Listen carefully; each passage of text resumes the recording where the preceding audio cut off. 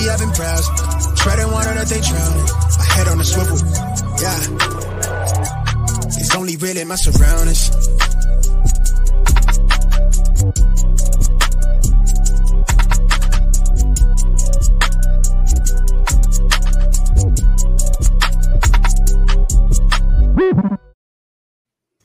Hello and welcome to episode 49 of the Smash Accept podcast. I'm your host, Michael Royer. You can find me on Twitter at Dynasty_DadFF. Guys, this is the last month before we actually, that won't have football involved in it. I mean, it is super exciting. We got the Scott Fish Bowl. We have an amazing guest today. And before I introduce both of you guys and get to our guests, I want to remind you guys about our sponsor, DraftKits.co. That's co, not com. They make the best draft boards out there. Right now, we're running a promotion with them. If you use the code SMASH, you get 10% off. I know John got his boards. Mung got his boards. I get all my draft boards from there. It is literally the swaggiest draft board you can get. You put that up there on the wall. It's that last piece of the puzzle when you have that draft day, and it brings it all together. It makes it a lot more fun. John, how are you doing? And, how are you? Are you getting all your leagues involved in DraftKits.co? I'm so happy, because today I found my friends. Those are actually Nirvana lyrics. And I want to give a little shout out to Nirvana Division, Scott Fish Bowl 11. And really, that's been the case, though, for me. I had to use those lyrics because it's been fantastic getting involved in the 108 group chat in the Nirvana Division. We got this awesome chat going throughout the draft. That to me is just the most fun aspect of Scott Fish Bowl, bringing everybody together, having fun with it, and making some new friends along the way. And for sure, I mean, you said it, Mike, that's what this particular draft season is going to be about for me, because we couldn't get together last season, right? So planning some, big draft parties, and you got to have a draft board for that, for sure. So, I mean, if nothing else, get in on that, get yourself a draft board, makes it a lot more fun, a little bit more engaging in the draft. So anyway, maybe we're going to get a few tips here from the host tonight. I might make some live picks for Nirvana Division here tonight. There you go. Love it. Mung, John hit on it. I mean, this is the time of year we're setting the ADP for redraft, and that's why we have our guest on tonight. Talk to me a little bit about your Scott Fish Bowl experience so far, where you guys are at, and anything you got that's exciting right now. Yeah, it's been great. I am in the Taylor Swift division, so I'm wearing my Taylor Swift shirt tonight, of course. Shout out to them. And it's been awesome. We've had a pretty solid draft. We're in the 9th round right now.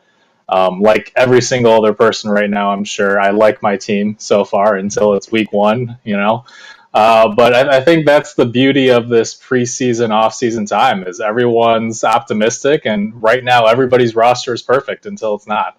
Undefeated, baby. Yeah, you're not wrong.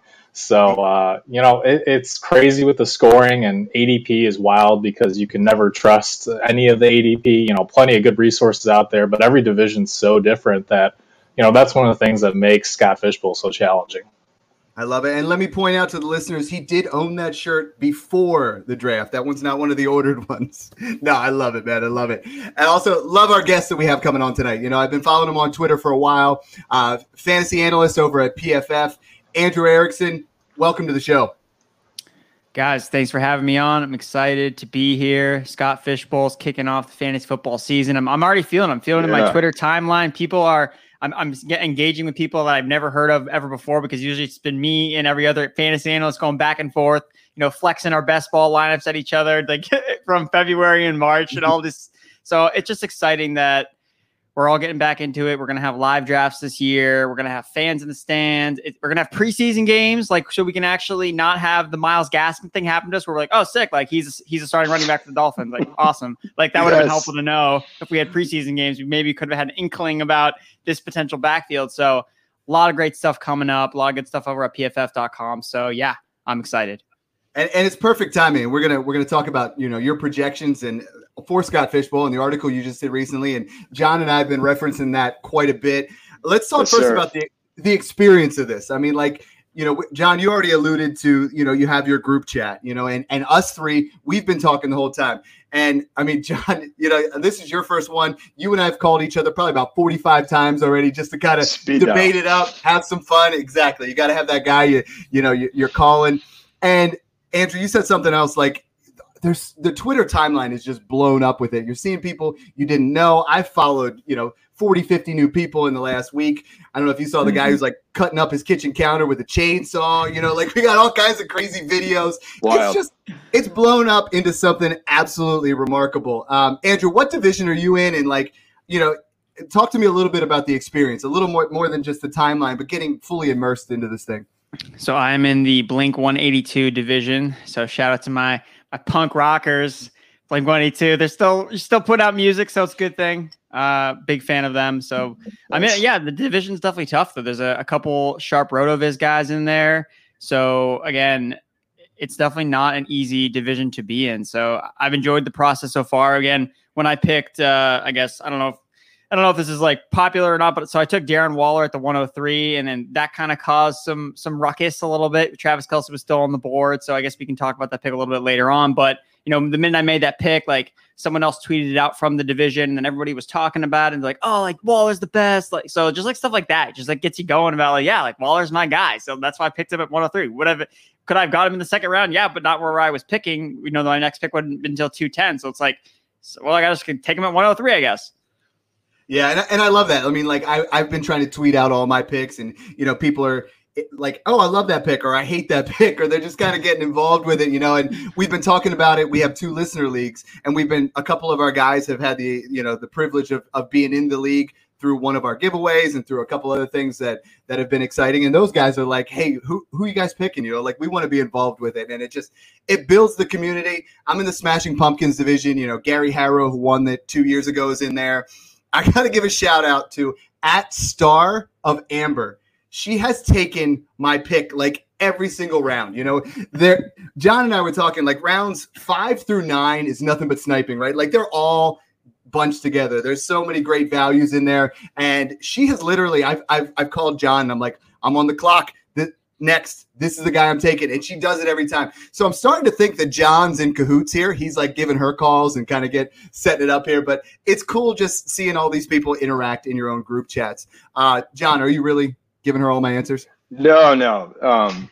I got to tell you, I mean, I think everybody's getting sniped because these are just shark infested waters. It's brutal to just watch the top of your board consistently get taken off. So I feel you on that one, Mike. Yeah. And so let's talk a little bit about, I saw one of the things that in your article was talking about the Scott Fishbowl scoring, right? We all have our redraft leagues, and they're just so rigid sometimes, right? Like the commissioner doesn't want to change from one quarterback to Superflex. I was in one where we were only able to convert to PPR 2 years ago because they were like, no, that's futuristic. Like you got these leagues in redraft, and I mean, we're degenerates on Dynasty Twitter, right? Like we're coming out with the craziest things. And I started explaining some of this scoring to some of my work league guys, and they're like, this is just absurd. Like, I don't understand why you want to do this. I mean, you got 6-point passing touchdowns. That's great. -4 interceptions. So you got guys like Jameis Winston, who 2 years ago, his stat line looked like 38 points, 22 points, -9. You got some weeks like that because of that. You got what do we have? -2 on an extra -2 for interceptions for touchdowns. You got -1 for the sack. I mean, so many different things involved in here. And then the tight end scoring's through the roof. Andrew, talk to me a little bit about like, I know part of your article was like, hey, let's get involved in some different kind of scoring, right? Like let's challenge our league mates. Let's try to think outside the box a little bit and incorporate some things. So, talk to me a little bit about that. Yeah, because I think right now the standard league of fantasy scoring and the way that rosters are set up, it doesn't really benefit people that invest the most time into it. Again, especially when you have, it's like 2 running backs starting, 3 receivers, 1 tight end, defense kick. Like, I think the first thing is just adding in more flex positions, because it's not like I think we can all agree the worst part about fantasy football is when you have a guy on the bench that goes off that you can't play. Like some people just have good teams and you just can't start them all because you don't have enough starting spots. Like that should never be an issue. Like you should want to be able to play all of your guys. Like that's why it's fun. You get more people to score points for your fantasy team. Scoring fantasy points is fun, and it's part of the game. So that's the first thing about Scott Fishbowl, how there's so many flex spots, how your starting lineup is absolutely massive. Like, that's the one thing to do. Just add more flexes. Just like every year, be like, hey, let's add another flex. Like, just do it. It makes more players available to play with. you have to make better decisions. So again, it's going down to deciding not between, my wide receiver 3 spot. Now it's my wide receiver 5 spot, because my, top 4 guys are all locked and loaded. Like, those are the guys who are good. And then you can really get into the nitty gritty with some of this research. And that's what makes it fun. So, and then the other part too with the Scott Fishbowl is just focusing on the balancing act. That's the whole point of the different scoring formats with the quarterbacks. The days, I think in my article, I actually referenced Blake Bortles. It's like the days of like the Blake Bortles, like garbage time runs where he's like throwing 4 picks by halftime. And you're like, don't worry, garbage time's coming. Like he's going to dig himself out of this hole. Like, you don't dig yourself out of that hole in Scott Fishbowl scoring. Like, he is sunk. You don't come back from minus 20 points due to interceptions. Like, it's not coming back. So it rewards good quarterback play in real life, which I think helps some of the other players. For example, like a Derek Carr player, real life good quarterback. The last 2 seasons, he's been really underrated, but he doesn't rush, and he's not this flashy player, so he doesn't really score that many fantasy points in a regular fantasy league, but he's actually really good with the football, doesn't turn it over, and this league rewards players like that. And then the last thing is like with the tight end is the fact that the position just sucks in general. And this type of scoring helps them now, okay, who am I going to play, this tight end or we're going to play this wide receiver? These tight ends score more points, but they see less targets. So now it's actually becoming a debate where it's like, I've heard leagues where they're just throwing out tight end altogether. And it's like, no, I want the challenge. Like, we shouldn't just get rid of players because it's hard. Like, that's dumb. Like, we should find another way to incorporate them into the game so it's fun for everybody to play. And then the kickers thing, if you like, I like how you can play kickers in flex. It's like, if you hate kickers, then ignore them. You don't have to use them. But if people want to do the research, they can play kickers if they want to. So the freedom and the flexibility of doing so many different things with your lineup, I think it makes it way more fun. Yeah, and I was talking about that. John Bosch is in my division, guy that's been, a friend of the show, and he's, talked a lot with Scott, and he obviously sets up all the fantasy eliminators and talk with Ryan. And the idea of it all, and I try to run my leagues like this now too, is that you have the options to do what you want with your league, right? You can draft the way you want. You have as many flexible moves. You have one quarterback, one wide receiver, one tight end, and then do what you want with the rest of the flex, and try to make things as even scoring as possible, as much diversity as possible. Mung, are you incorporating any of these things into your new leagues, or is that like something I'm trying hard in mine? Like I only do one redraft. I've been in it for like 20 years. So to reference your Blink 182, don't ask what's my age again. They all make fun of me for it. But literally, it's like pulling teeth into your redraft league sometimes to try to get that moving, Mung. Yeah, and honestly, I don't pick up that many new leagues. I'm constantly getting invites to new dynasty leagues, and I do one or two here or there. But really, like, I'm not one of those people who can manage 40, 50 dynasty leagues. At that point, actually, let me say I probably could if I really wanted to, but I just don't think it'd be fun at that point for me. Kudos to the guys out there who are doing that, but I'm pretty fine with vanilla scoring because we do get the Scott Fishbowl, and I have one or two leagues that are, points per carry and tight end premium and all those things. But I think just play however you want, right? Like, fantasy is all about fun, and whatever league scoring there is, or however many people, like, I see people bash others on Twitter, like, oh, this is an 8-team league, you've got all these studs. I'm like, yeah, but the challenge is then really being able to set those lineups every week, right? Every single format has its challenges, has its pros and cons. So it's about finding, those gaps in value between a normal scoring format and, crazier formats like Scott Fishbowl. Let's talk a little bit about this first round, right? The first round was crazy. There was a lot of guys bouncing around and things. Andrew, what pick number did you have? And talk to me a little bit about your philosophy on this particular tournament. Like, how did you want to join? How did you want to get that first pick? Obviously, with the third round round reversal, we had some, not role reversals, round reversals. We could there was a lot more strategery into the whole thing. Yeah, so I had the 103, so I was picking 103, 210, and then with the reversals, 310. So my strategy was I wanted to come out of the first 3 rounds with a quarterback, a running back, and a tight end. I really nice. Basically, when I looked at the scoring settings, and this is kind of part of the projections article that's up on pff.com, it just found like the tight ends, like the way that the projections had them set up was like Travis Kelce was outscoring McCaffrey and Darren Waller was outscoring Dalvin Cook. And that sounds like insane but like the projections again are also like a median outcome. It's not oh, we're taking a stand on a player in the projections. Like, that's not the point of them. It's supposed to give you just an idea, a general range of where this player will finish based on what they've done last year, based on, a projection essentially. And just to see that really opened my eyes, like, oh my God, and the fact of the matter is there's only like 2 or 3 guys that exist in fantasy football that have that capability. And Waller is one of them. He's a bona fide wide receiver playing tight end. Essentially, he plays a lot on the outside. And, his target share was the highest of any tight end last year, 4th overall, 27%. So for me, it was like, look, again, Waller versus Kelsey. I get the debate. I have Kelsey ranked higher in my regular rankings. But if we're doing this, running a simulation 100 times, Kelsey finishes, ahead of Waller 55 out of 100, and Waller finishes the 45. And then what I also thought about, too, was this is a strategy I use in DFS, is like stacking. So you can't stack Travis Kelsey and Scott Fish Bowl with Mahomes. It's impossible. It's not the same way with Darren Waller. Like, you can stack him with you can stack the Raiders offense. So if this Raiders offense is cooking, and it should, if I'm going to win this, it's because of Darren Waller, my first pick. So if he's cooking and he's just ruining fantasy football for me and just dominating, Derek Carr is probably going to be along for the ride. So having that combination was really important to me. And now I can pick up other Raiders along the way because Raiders are cheap.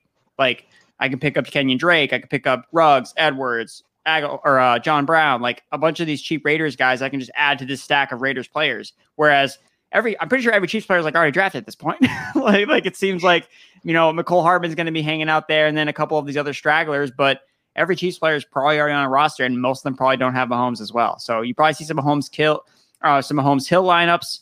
But besides that, like, I don't know. I haven't checked. I can't imagine there's a Mahomes Kelsey line, and maybe there is. But I mean, and good kudos to that person for being able to pull it off. I don't know. I don't know what division they're in, but yeah, that was kind of my mindset behind it. At least in the first round, going with Waller, and got to do it for the clout a little bit too. People are, oh my God, Waller at 103, like, oh, so just have fun. I love that because I got Carr at 608. Carr was a guy that I was targeting as my QB2 basically the entire time because in a standard league, in a standard Superflex league, Derek Carr gets pushed way back. But in this, being a lot more accurate and a guy that, doesn't take as many sacks is a guy that has a lot of upside. And he was going, I got him at QB 22 and I was thrilled with that because that's the kind of value where that's someone who, you can play around with. And John, I know you and I were looking at a lot of this and it feels like all the drafts, it was just wait on wide receiver, right? It was smash some of those guys early. Yeah. Talk to me a little bit about your philosophy here. I mean, you and I both had 8. Mung had the 9 pick. Talk to me a little bit about your thought process. Yeah, and we talked a little bit about with Dave Richard last week too, and it really felt like this was going to happen. And so for those that were listening in, you heard that, and that is exactly what's happening. Is wide receivers are getting pushed down the board. The scoring system definitely favors the QBs, the running backs, and to Andrew's point, those top tier tight ends. And that's exactly what we saw. On average, most of Scott Fish Bowl did not see any wide receivers drafted in the first 2 rounds. In some cases, well into the 3rd round, even into the 4th. Now, what's happening in mine, and this is kind of wild to watch, everybody's waiting on wide receiver, but then, boom, it kicks in, and all this value at QB and running back is just dry. And so wide receivers have been going wild. So we went from like 0 to 60 in seconds, and all of a sudden you look down and all the wide receivers are gone. We're joking about it in the Navajo division. So I think what you call hero wide receiver. I actually took Tyreek Hill at the 308. I'm just looking at this like, okay, that's crazy. I'm going to take him there. And I was glad I did because I got ahead of the first wide receiver run. I get a high ceiling guy. And what I ended up trying to do in terms of my overall philosophy, and it sounds like, Andy, you came in similar philosophy. I tried to go in balanced. Scott Fish has done a really nice job, to Andrew's earlier point, of balancing all the player positions. And so they're all kind of equally important in this format. And so actually my first 4 picks were actually running back with Dalvin Cook, paired him up with Tannehill at QB. Then I got Tyreek, and then I came around and got Kyle Pitts kind of later in the 4th, which I was pretty happy he fell that far. So that's kind of how I started off in my philosophy. Then, because I've kind of set that up that way, I'm really flexible going for high ceiling, big upside players from there on. And so that's kind of how I've been approaching it since then. I'm glad you mentioned Kyle Pitts, because another article I saw you do recently, Andrew, was, how high should we be drafting Kyle Pitts in redraft, right? If you don't say Kyle Pitts is the greatest tight end ever on Twitter, you're going to get roasted. Like, you're going to get bashed. Where should we be taking him, in this particular format, or, as far as our redraft listeners? I feel like I saw one guy said he got Kelsey at 112 and he took Pitts at 201 in this Scott Fish. Now his handle is at Dynasty Pittsian, so it's on brand. But how early? Dave Richard, which is, if you guys haven't, over at CBS, he was on our pod last week. Fantastic episode if you guys haven't listened to it. But he's saying, basically we're looking at a wide receiver. He value him as a wide receiver. In your article, talk to us a little bit about what you were finding. So I agree with Dave's, that opinion, that take about Kyle Pitts and how he's built like a wide receiver. But until we get any type of concrete information that clearly states that Kyle Pitts is going to be playing on the outside, he's not, they have not told us that yet. He was called a tight end at the draft. And he played in line at Florida. So it's not like he was playing at X all the time in Florida. It would make a lot of sense, for us to see him play into that Julio Jones role, be on the outside. But at the same time, if you're asking a rookie tight end to play, okay, you got to play inline, you got to play X, and you got to play slot, and you got to block. That's the issue why we run into these rookie tight end problems, because they have to learn how. That's a lot to throw at what? He's 20 years old. A lot to throw at a 20-year-old to making an NFL debut. It's oh yeah, you just got to step in. You got to fill in for Julio Jones, who just happens to, rank number 1 in the NFL in yards per game. That's all you have to do is just kind of step in and take on that role. So for me, he's going too high in redraft leagues. Again, in this format, I think it's fine because the upside is obviously there. So I understand that he's going ahead. But for me, I'm taking Hockenson. I'm taking Mark Andrews. Why? It doesn't make a lot of sense to me. Those guys are on the trajectory of tight ends that break out. And again, Kyle Pitts could have the greatest rookie season for a tight end and still not outscore Hockenson or Mark Andrews. And I can get them 2 rounds later. So for me, it doesn't make a lot of sense to buy into Kyle Pitts because there's no value there. You're buying him at a ceiling, and this is, fantasy football is a game. And if you're telling me that this player's at his ceiling, there's room for them to grow. Hawkinson's going to see more targets this year than he did last year. He was tight end 4 last year. He didn't even lead his team in targets. Mark Andrews, his expected fantasy points per game were the same last year, but he just ran cold when it came to touchdowns. He's attached to Lamar Jackson. I'd rather have him throwing the ball to Mark Andrews than Matt Ryan throwing to Kyle Pitts. That's the way that I look at these two offenses. So for me, I'm not going to have a lot of Kyle Pitts. I got my Kyle Pitts exposure in best ball leagues when he was going in the 8th, 9th round before the draft.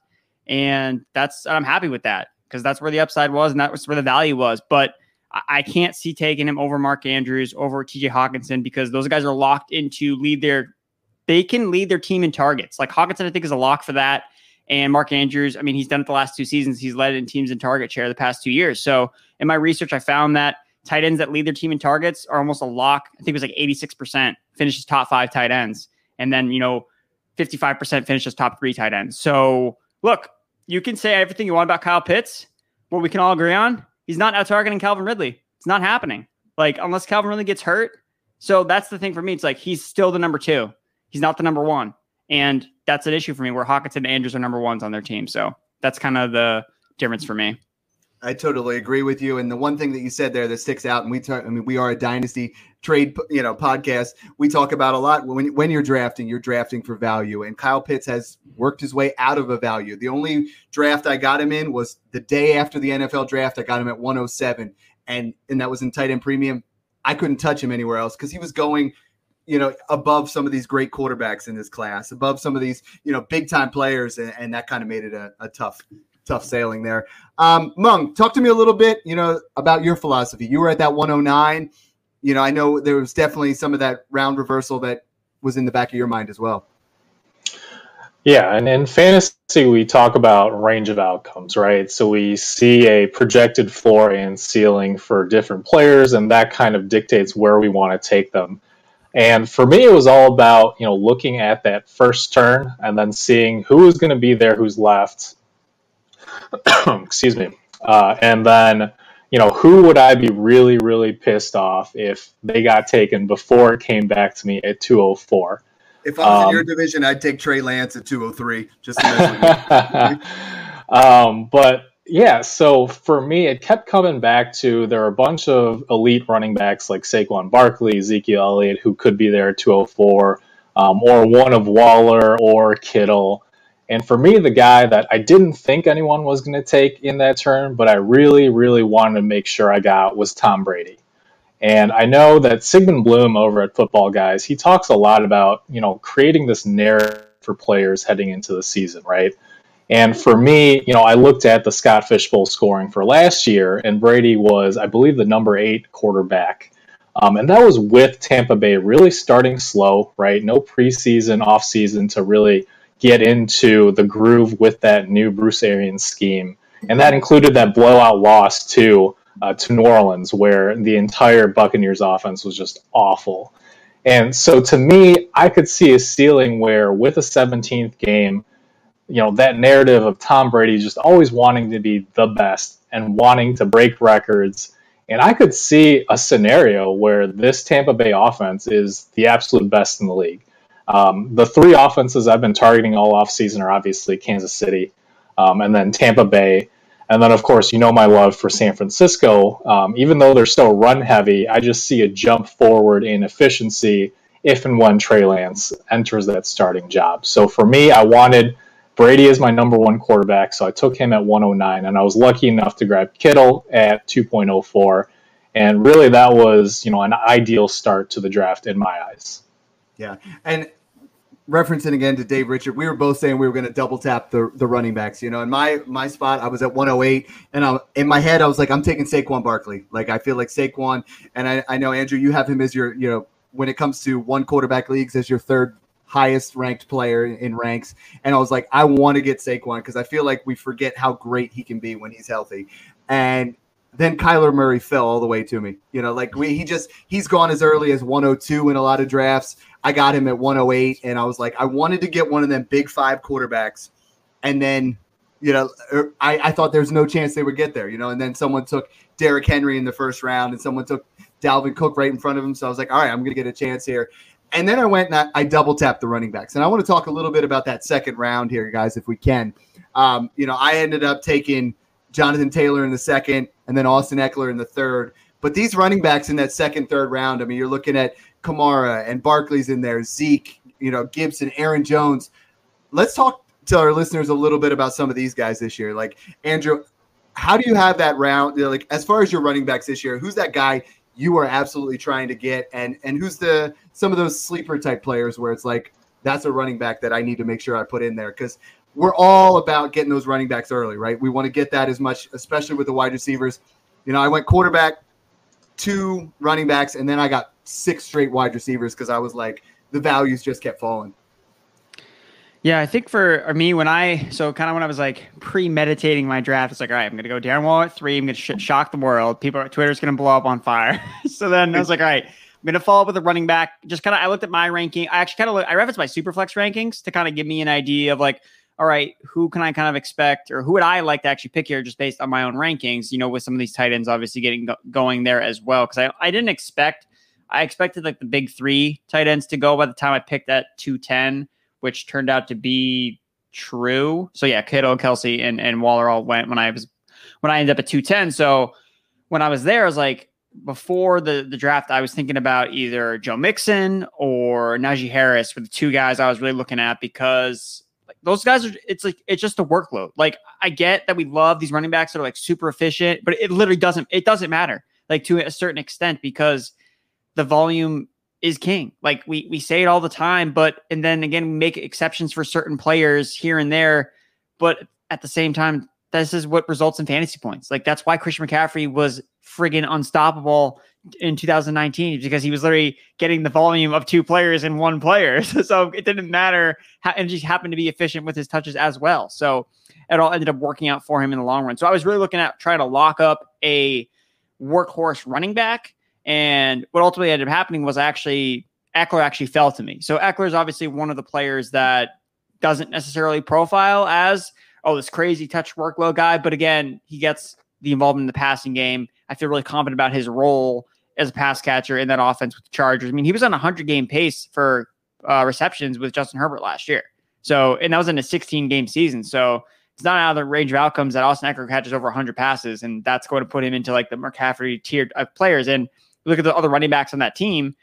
It's like, okay, like Larry Roundtree, is he going to like work in the goal line? Maybe. Like you're talking about Joshua Kelly being on the roster bubble, talking about Justin Jackson being on the roster bubble. Clearly, they're not enamored by any of these guys. So, yes, Roundtree, could he work into the goal line back? Sure, it's possible. But goal line backs are kind of overrated at some points. Like, okay, he scores there. Justin Herbert sneaks one in, whatever. I just think that Eckler's in a really good spot. But for those touch monster guys like Mixon, like a Najee Harris, I don't care about the offensive lines. I don't care about, their yards per carry is this. Like, it doesn't matter to me because I saw David Montgomery last year be not efficient and get 300 touches and be the RB4 overall.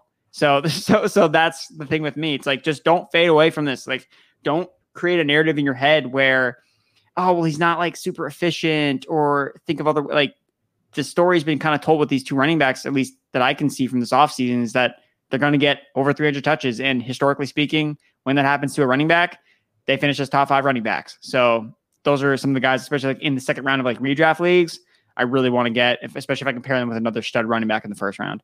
Yeah, and volume is king, and I think when I got to my spot in the second round, I was debating between Jonathan Taylor and Austin Eckler. I love Taylor, and sometimes I try to separate myself from talking dynasty all the time because Jonathan Taylor's right up there, and I was like, man, I love Eckler. And then, is there a better feeling when you're in your draft when you debate between two guys, and then the guy comes back to you? Like, it's literally. I don't know what it is. I get so excited about it. And I saw you have Eckler as your RB8 and Taylor as your RB7, and both those guys are due for some serious workload.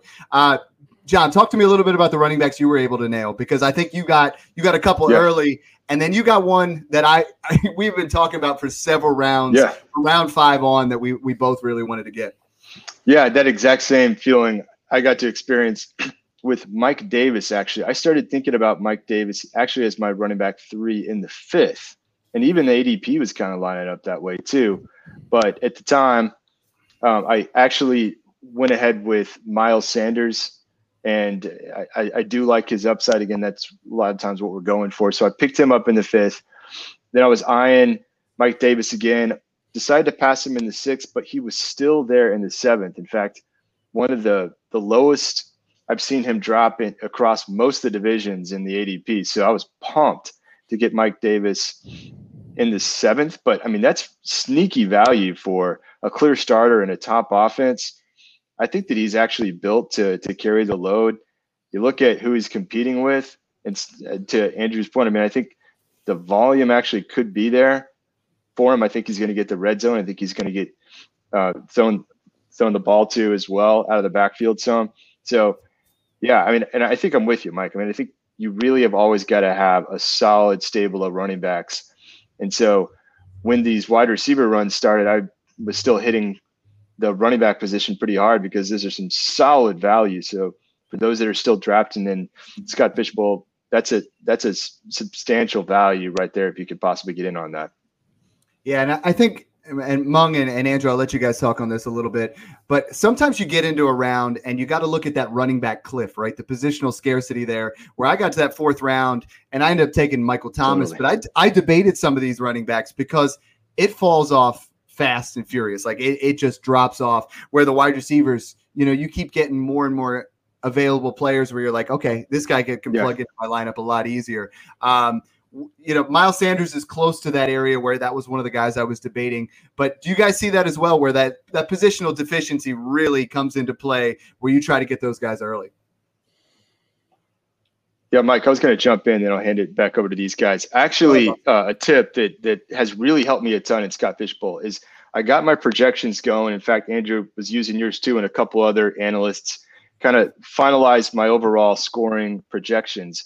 And then I did go position by position, Mike, and broke them into tiers. And when you see big teardrops and drops in scoring, and then you kind of have to eye how many of those potentially on average at each position are going to go in a given round, you can pretty much size it up.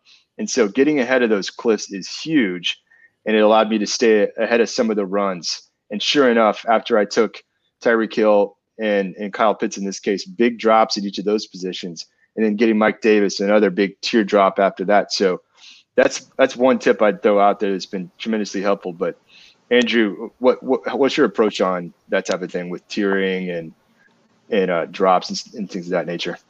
I think that makes a lot of sense. In any type of draft that you do, that's how you find value. That's how you know that Kyle Pitts isn't a value, because when you look at the projections, he is, his projections are the same as Mark Andrews and TJ Hawkinson. Right. So it doesn't take a rocket scientist to realize, okay, so if they're all going to probably score around the same amount of points, but these guys go in the 6th round and this guy goes in the 4th round, it's not too hard. And obviously rankings differ because it's not obviously factoring in, okay, Kyle Pitts, he probably has a higher ceiling than those other 2 guys. I don't think that that's an inaccurate take, but at the same time, like, you have to still evaluate a player's floor and their actual realistic outcome, not necessarily, their 99th percentile outcome, like, he's going to be God. Like, of course, like, that's always going to be something that someone can say. But again, not to go back to the Kyle Pitts thing, but in terms of the running back, so for me, I guess I'm kind of following a zero RB. I mean, I guess it's modified zero RB because I took Austin Eckler, but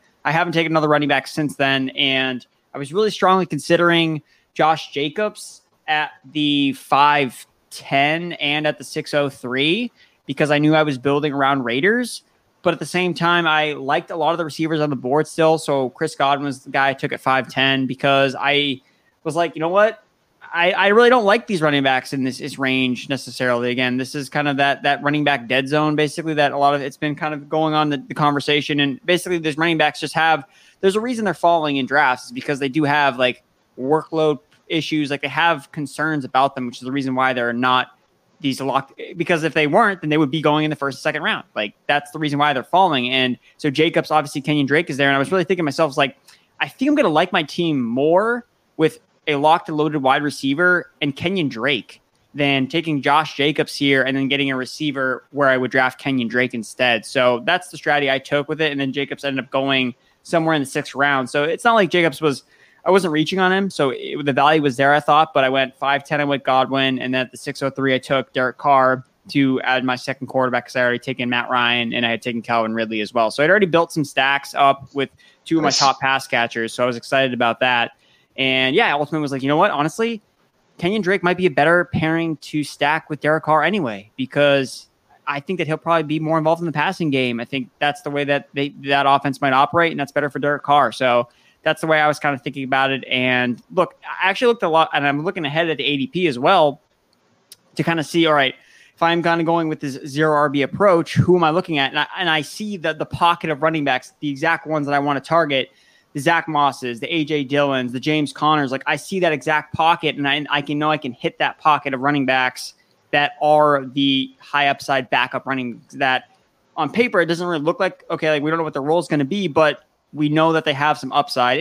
And someone had mentioned this as well, that the Scott Fishbowl waivers last year, there were like no wide receivers you could ever pick up that were actually starters, except for Travis Fulgham. Like, he was the one guy that served a purpose at any point during the season last year. You could pick him up, and he was only for like 3 or 4 weeks. Right. But besides him, you couldn't find anyone. Whereas running back, James Robinson, like, boom, like, someone literally got an RB1 after first waiver run. They got an RB1. So that's why I'm going more heavier on receivers. You know, we still have a lot of time till the season kicks off. So the running backs that I'm taking, these late round running backs, their potential to accrue in value, because ex running back, Josh Jacobs, he tweaks his hammy. Oh, wow, Kenyon Drake's the starting running back for the Las Vegas Raiders, and I have him, and I got him in the 9th round. So that's kind of the way that I've been looking at it, and I'm going to probably continue to approach the draft, kind of leaving running back a little bit later on, with Eckler being my RB1 locked and loaded. Yeah, that's a smart approach. Last year when we did this, we had on we went over several different drafts, and we went. Mike Beers was one of them. I interviewed him and talked to him over at RotoViz, and he didn't take a running back until round 12, and then he took 8 in a row, and he just pounded those guys where, like you said, the Zach Moss, the Kenyon Drake, and those guys that are coming up here that have some high upside, like a guy like Mung and I talk a lot about Gus Edwards, some of these guys where they have standalone value. You can plug them in as your flex. But if we get an injury here, if Josh Jacobs goes down, your Kenyon Drake pick in the 9th looks so much better than Josh Jacobs in the 5th. And that's how you win a tournament like this, because you got to separate yourself. You got to find those values. Mung, who are some of those running back values that you've been able to find in your current draft, or that you've been seeing on Twitter? Yeah, and I think John and Andrew kind of hit the nail on the head in terms of looking at those teardrops, right? Because there's a lot of good data out there specifically targeted for Scott Fishbowl as well. But it's kind of navigating through that. And I think a lot of people kind of drew a slightly incorrect conclusion that, running backs are just so much more important than wide receivers in this format, because you have to look at kind of where the drop off is. And really, some of those top 10, 15 wide receivers outscored a lot of the top running backs last year. So the reason I took the 109 spot and I chose that spot is because with the third round reversal, I really wanted to come out of the top 4 or 5 rounds without, no exact order, but with 2 strong quarterbacks, potentially an elite tight end or an elite tight end and a running back, or 2 elite running backs. And then at 504, I figured there was still a lot of good value left at that point. And I actually, I grabbed Nick Chubb, 1, because the half PPR, and 2, the first downs. And, again, going back to narratives, we can see a story where Cleveland's a Super Bowl contender this year, right? They have a top 5 defense. They have the best offense in the league, be the best pure runner in the league. So in this format, I think he could be a potential league winner. But other running backs that I considered there, I actually got sniped on Clyde Edwards-Helaire. I think he's going to have a big bounce back year after disappointing a little bit as a rookie. And then, the guy that I took at 504 was Keenan Allen, who I think is being underrated a little bit here. Prior to his injury last season, actually, and I got some sirens going on back here, don't worry. But sometimes Mung's takes are so hot they got to get. You committed robbery of Keenan Allen. Yeah, well, I mean, I was looking at last year, and he was scoring in that DeAndre Hopkins, Stephon Diggs range before he got hurt, and yet he's dropping to the 5th. The only non quarterbacks who outscored him last year were Dalvin Cook, Derrick Henry, Alvin Kamara, James Robinson, pour one out. And then, the elite tight ends, Waller and Kelsey. And so this is what I'm talking about in terms of, yes, we want those elite running backs, particularly in this format, but the drop-off of running back is so big after the top, I want to say 15 or so. And at that point, the top 15 or 20 wide receivers are so much better than, running back 22, running back 23. No offense, John, like those Mike Davises who I'm just not quite sure we can rely on for an entire season just yet. I totally agree with you. Like getting those running backs early, and then the wide receivers have created value. You and I talked about Keenan Allen, and I was able to get, like I said, I got 5 straight wide receivers in my last. I got Michael Thomas, I went Keenan Allen, Adam Thielen, Odell Beckham, and I know a guy that's really flying under the radar is Brandon Cooks. There's a lot of – I'm trying to get guys that are high-volume type wide receivers instead of some of these, lower upside running backs. Andrew, who are some wide receivers you've definitely targeted in that area, and any of those guys that, really are getting undervalued? So I think Michael Thomas is one of the guys. I think that his stock, he was just the no doubt number 1 guy. Everyone didn't matter. He's first round pick. And then that last year was just a disaster for him. He got hurt. Drew Brees wasn't the same, but in the small stretch of games we had with him getting Taysom Hill, it was really the same Michael Thomas. His average yards per route run were up with his career average. He just didn't score any touchdowns, but his target share was also really high. And that offense still has not added any pass catchers whatsoever. Again, Kamara's still there, but Michael Thomas, it's not like out of the range of outcomes where Jameis Winston is better for Michael Thomas potentially because he can throw the ball downfield. That matters. We saw Jameis Winston put up sick numbers, 5,000 passing yards, and support 2 wide receiver ones. He was behind the Chris Godwin breakout. It was friggin' Jameis Winston. And I think Michael Thomas has fallen to where he's a super great value in the 3rd round of any type of redraft. In this format as well. He went in, I think he went a little bit before Keenan Allen, or he actually went right out. He went 4-10 in my division right before Keenan Allen, who went at 4-11. So those are two players that I think that are, and then and the other guy's Terry McLaurin. So he went at 503. And look, everything that I've researched with McLaurin just screams that this guy is going to just friggin' melt faces next year.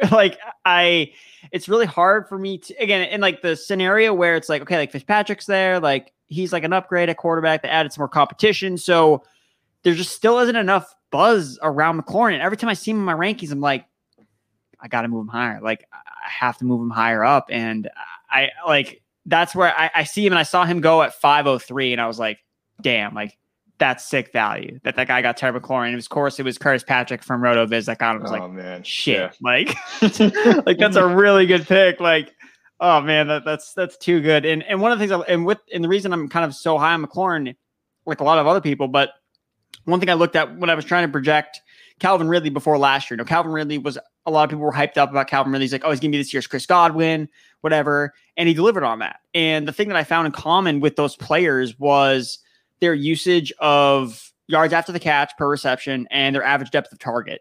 So basically, who are the receivers that are getting it done in both ways? Like, I'm not talking about, okay, just Deebo Samuel, where he's all yak, or a player that's all A-dot, like a Marquez Valdez-Scantling. Like, I want to see a player that's like the whole package. So a player that's basically ranked top 12 at some point in their career as a yak receiver and an average depth of target receiver. And Chris Godwin checked off that box. Calvin Ridley checked off that box.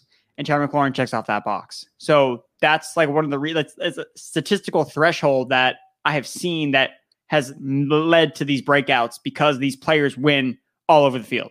And it doesn't matter who's throwing them the ball. They'll make plays after the catch. Like, they always are going to find a way to win. So Terry McLaurin is just, he's one of the players that when people like randomly ask me, like, who should I draft, dude? Oh, Terry McLaurin. Like, whatever. If you draft him too early, it probably will work out with you. It'll probably work out for you in the end yes. Anyway. Yeah, and you have him up there with Michael Thomas and Keenan Allen and Allen Robinson and CeeDee Lamb in your rankings, and I feel like that's definitely where he belongs. And in Dynasty, it's taken people way too long to figure out what kind of player that Terry McLaurin is. John, who are some of the wide receivers you were able to smash, and some guys that you are like totally into for redraft this year? Well, I did zig a little bit when I saw the wide receivers were just falling. So I did get out there and get Tyreek Hill pretty late in the third. So I was pretty excited about that. And because of that, and the fact that the wide receivers were continuing to fall, I did wait a little bit. But I got to say, I do really like Terry McLaurin. I'm definitely higher on Godwin than most as well. So props to Andrew on some of those picks there. I've been pretty high on the Rams wide receivers with Stafford coming into town. Super good values, including in the Scott Fish Bowl for Cooper Kupp and Robert Woods. And I'll throw out Tyler Higbee. I think with Sean McVay running the offense, knowing he has Stafford in the gun there, I think those are some really, really good values that I would throw that out there for sure. Those are the ones that stick out the most for me. I thought it was interesting, like all three of the Pittsburgh Steelers wide receivers all went in the 8th round within a few picks of each other. And it just seems like none of them are really standing out. Also kind of interesting on the Bengals wide receivers. They're all kind of getting grouped together. I mean, Jamar Chase might be going a little earlier, but then you got T. Higgins, and then Tyler Boyd will follow. And so it sounds like there's almost like wide receiver committee type stuff forming where, you know, Joe Burrow or Big Ben might spread it around so much so that no one is going to necessarily stick out and give you that elite ceiling. But what is happening is any one of those guys get the one with the best value, the one that's like falling in the drafts. And I noticed that's happened a few times in Scott Fish Bowl as well. Just kind of have to keep a close eye out on the values. We've been debating that quite a while, you know, as far as, especially last week, we got a little heated as Jamar Chase, T. Higgins, Tyler Boyd. You know, how do you break down that situation? You know, because Dave came on strong and said Tyler Boyd is going to be the highest guy, which is out there. You know, we were doing a lot of bold takes, and Mung's been big time. You know, obviously in Jamar Chase, we've had him very high. Talk to us a little bit about, you know, both that Pittsburgh and that Cincinnati, and how you see things breaking down. So it's interesting because I took Jamar Chase at 7-10, I was debating between him and Deontay Johnson and T. Higgins. Like I was literally staring at at this 7-8 turn with all these, and I was thinking the exact same thing. I was like, all right. And my goal with it was, is there any way I can get 2 of them? Like that would be the ideal situation, because then I'll just start them both. Don't care. Like one will have a down week, the other one will have a good week. It won't matter to me. So the way that it worked out, or at least it's ongoing still. So it was Chase that I took, and then Higgins went right after him, and then Deontay Johnson went right after him. So then that leaves Claypool and then Tyler Boyd. But the way that at least the ADP is shaped out, it looks like there is a gap between Boyd and a lot of those other players. And I agree with Dave when he came on, I like Tyler Boyd a lot too. Like, I don't think that his role changes that much if he's working in the slot.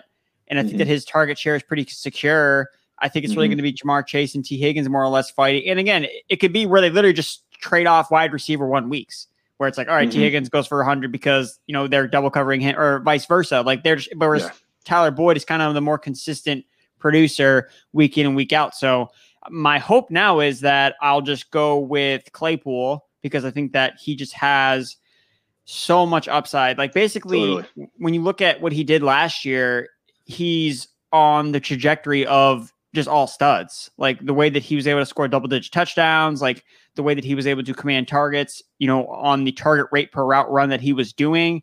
Like he just breaks every statistical. Like he is a player that if he doesn't hit, it'll be an outlier. Like he did everything as a rookie that shows us that this guy is on the upward trajectory where he should become an alpha. Again, you also can't spell alpha you can't spell Chase Claypool without the word alpha. Fun fact. You can try it right now. You can't do it. I definitely double checked.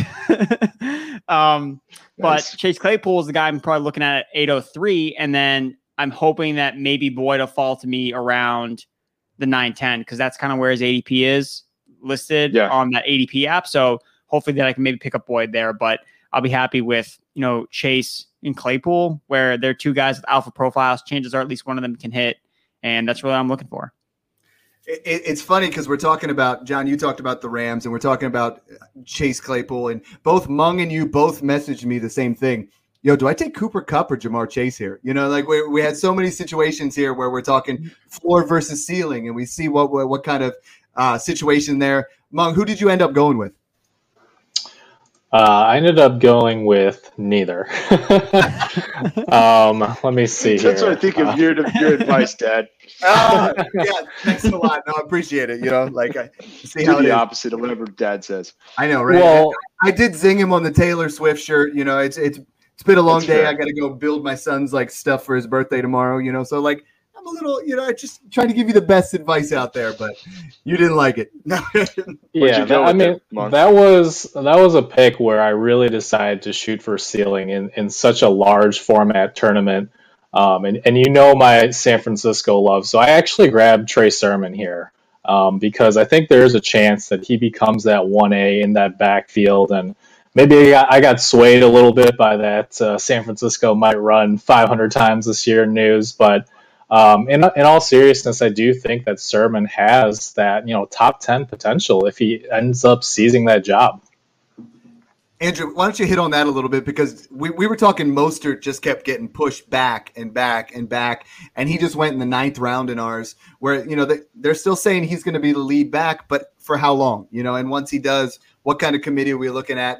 Have you dug into San Francisco, and what are your ideas there? I think that's the nail on the head. I think that's what you hit right there is, look, Mostert's probably going to look like a value when the season starts. He's probably going to start. He's probably going to do well. But then something's going to happen where he's either going to get banged up like he's traditionally done, because this is what this 49ers offense, it's part of the allure of this offensive scheme is, yes, the running backs are really productive, but it also puts them in positions to get hurt all the time. Yeah. So it's a double-edged sword where they score so many points, but there's a reason why it's never one guy, because one guy simply cannot handle that type of workload. And they're seeing the same thing with the New York Jets, where they have kind of like a committee guy where Michael Carter can be the guy potentially, but they're going to use Tevin Coleman. Maybe they use Ty Johnson. They're splitting guys with the first team reps. But I think that, again, if you're playing for upside, no one, who cares how you do to start the year, really? You want to start strong, obviously. But I mean, if I'm making a bet who's going to be starting running back for the 49ers when they have I think they have a cakewalk playoff schedule. Who's it going to be?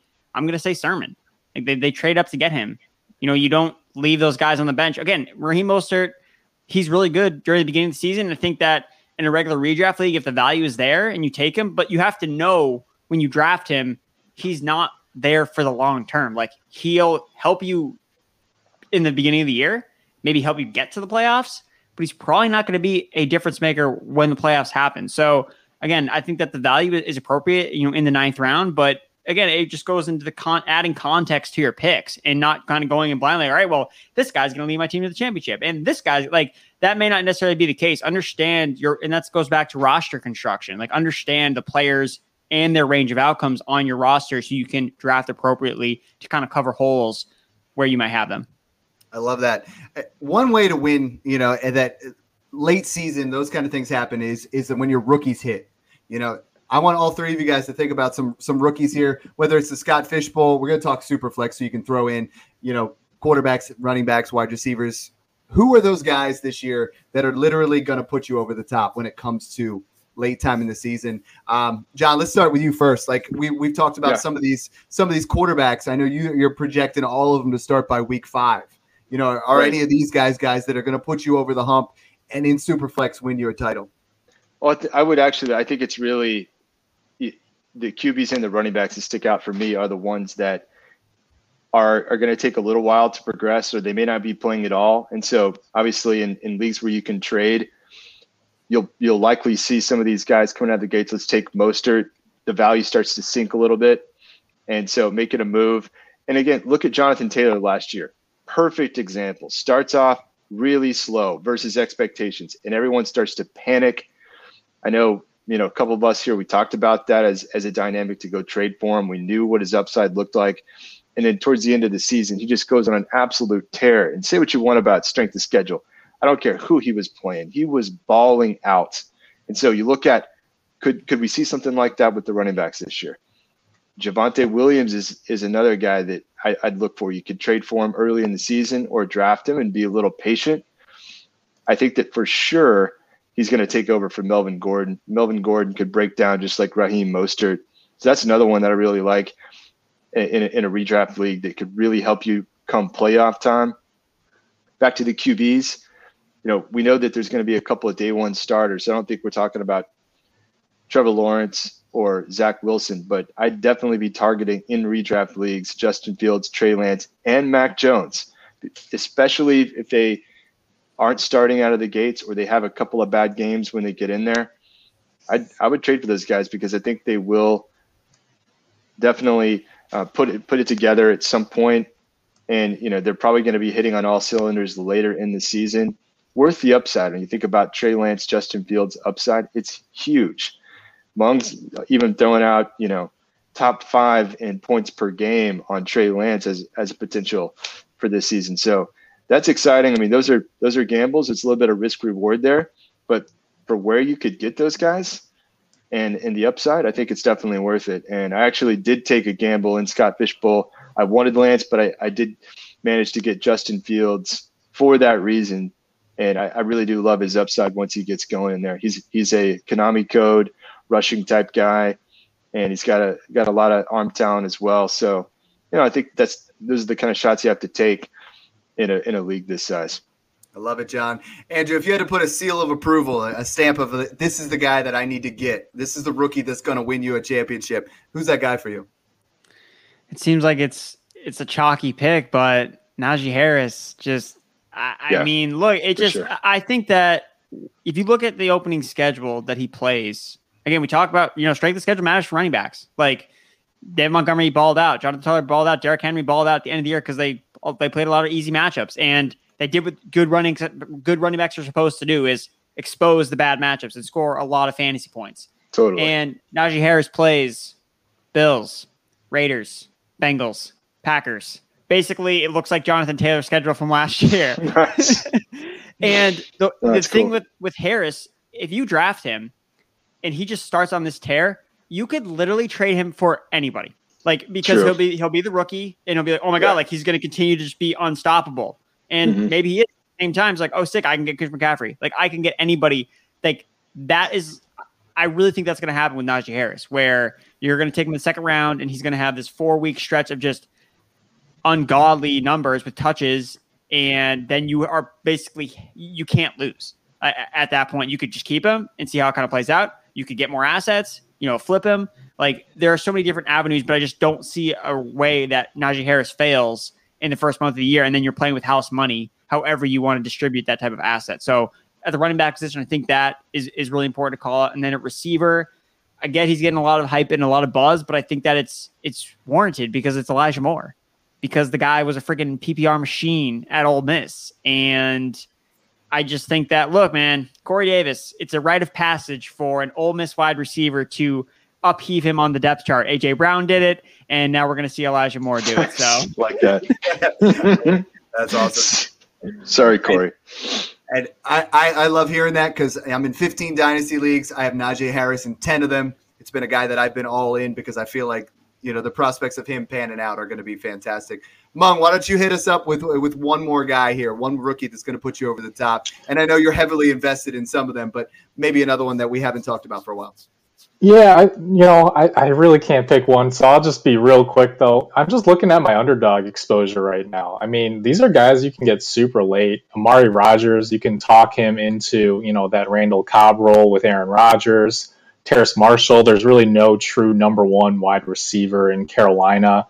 Even Dwayne Eskridge, if Pete Carroll actually follows through on his promise to run a more fast-paced offense, with their new offensive coordinator, that number 3 wide receiver could be valuable. And then when's the last time that we saw Will Fuller play 16 games, right? Like, Jalen Waddle might be stuck in this offense with Fuller, and maybe he's more of a gadget guy as a rookie, but, there's a narrative here where Fuller gets hurt week 10, week 11, and then Jalen Waddle goes off, the second half of the season. Yeah, so those are some receivers I love. That's more than a narrative. We didn't put Will Fuller will stay healthy in our bold takes last week. That would have been as bold as it gets. Andrew, we had a great time having you on. We appreciate the time that you put on. Why don't you tell everybody where they can find you, what you have, what you have working on here. And again, you guys got to follow this guy. He's got great content. Yeah, so I'm over on pff.com. I'm doing the team preview write-up, so I'm going through all 32 rosters. Again, I've done all the player, we've finished the player blurbs, so the fantasy draft kit for PFF is coming out sometime next week. So I've dug in all the players, and I'm kind of retracing my steps, going back, starting at the team level, make sure I'm not missing anything, make sure I'm not missing out on any sleepers or anything, make sure I'm kind of checking everything out. But yeah, I'm on Twitter at Andrew Erickson _. Same thing on Instagram, same thing on TikTok, making all those videos, having a lot of fun because at the end of the day, that's what fantasy football is about. It's about having fun. If you're not having fun, you're not doing it right. So change that. Yeah, no, and that's a great advice because that's what we're all about here. John, why don't you take us home? What do you got going on recently? That is what it's all about, and I love it. And it definitely gives some props to Andrew. Thanks again for coming on. I really like your stuff. I've been checking it out, and your Scott Fishbowl projections I'm using live. So for those listening in, pull that up. It'll definitely be a nice tool for you. And, for me right now, it's trying to compete. This is for me when the season really starts. So start hitting us up on DMs on Twitter with your trades, with advice on how to set up a league to make it more fun. Like we talked about tonight, it could be anything. So you can find me at Dynasty_trades. I'm dropping a lot of different threads, especially on ADP, looking at trends that happened during the offseason, trying to help you guys find values, number one, but also some guys to watch out for that have some some flags that we're concerned about. And we're just going to keep mixing it up here on the Smash Pod. So looking forward to that, Mike. Yeah, and it's been great talking redraft. Last year we didn't get into it a lot, and having an amazing analyst on to talk redraft. Next week we have Jordan McNamara, analytics of Dynasty, does things over at Under the Helmets. We're going to get back into that Dynasty realm. Mung, I know you always got things going on. What's new at Fantrax? Yeah, no, it was awesome talking to Andrew, and you guys won't guess who I spent a half hour looking at today.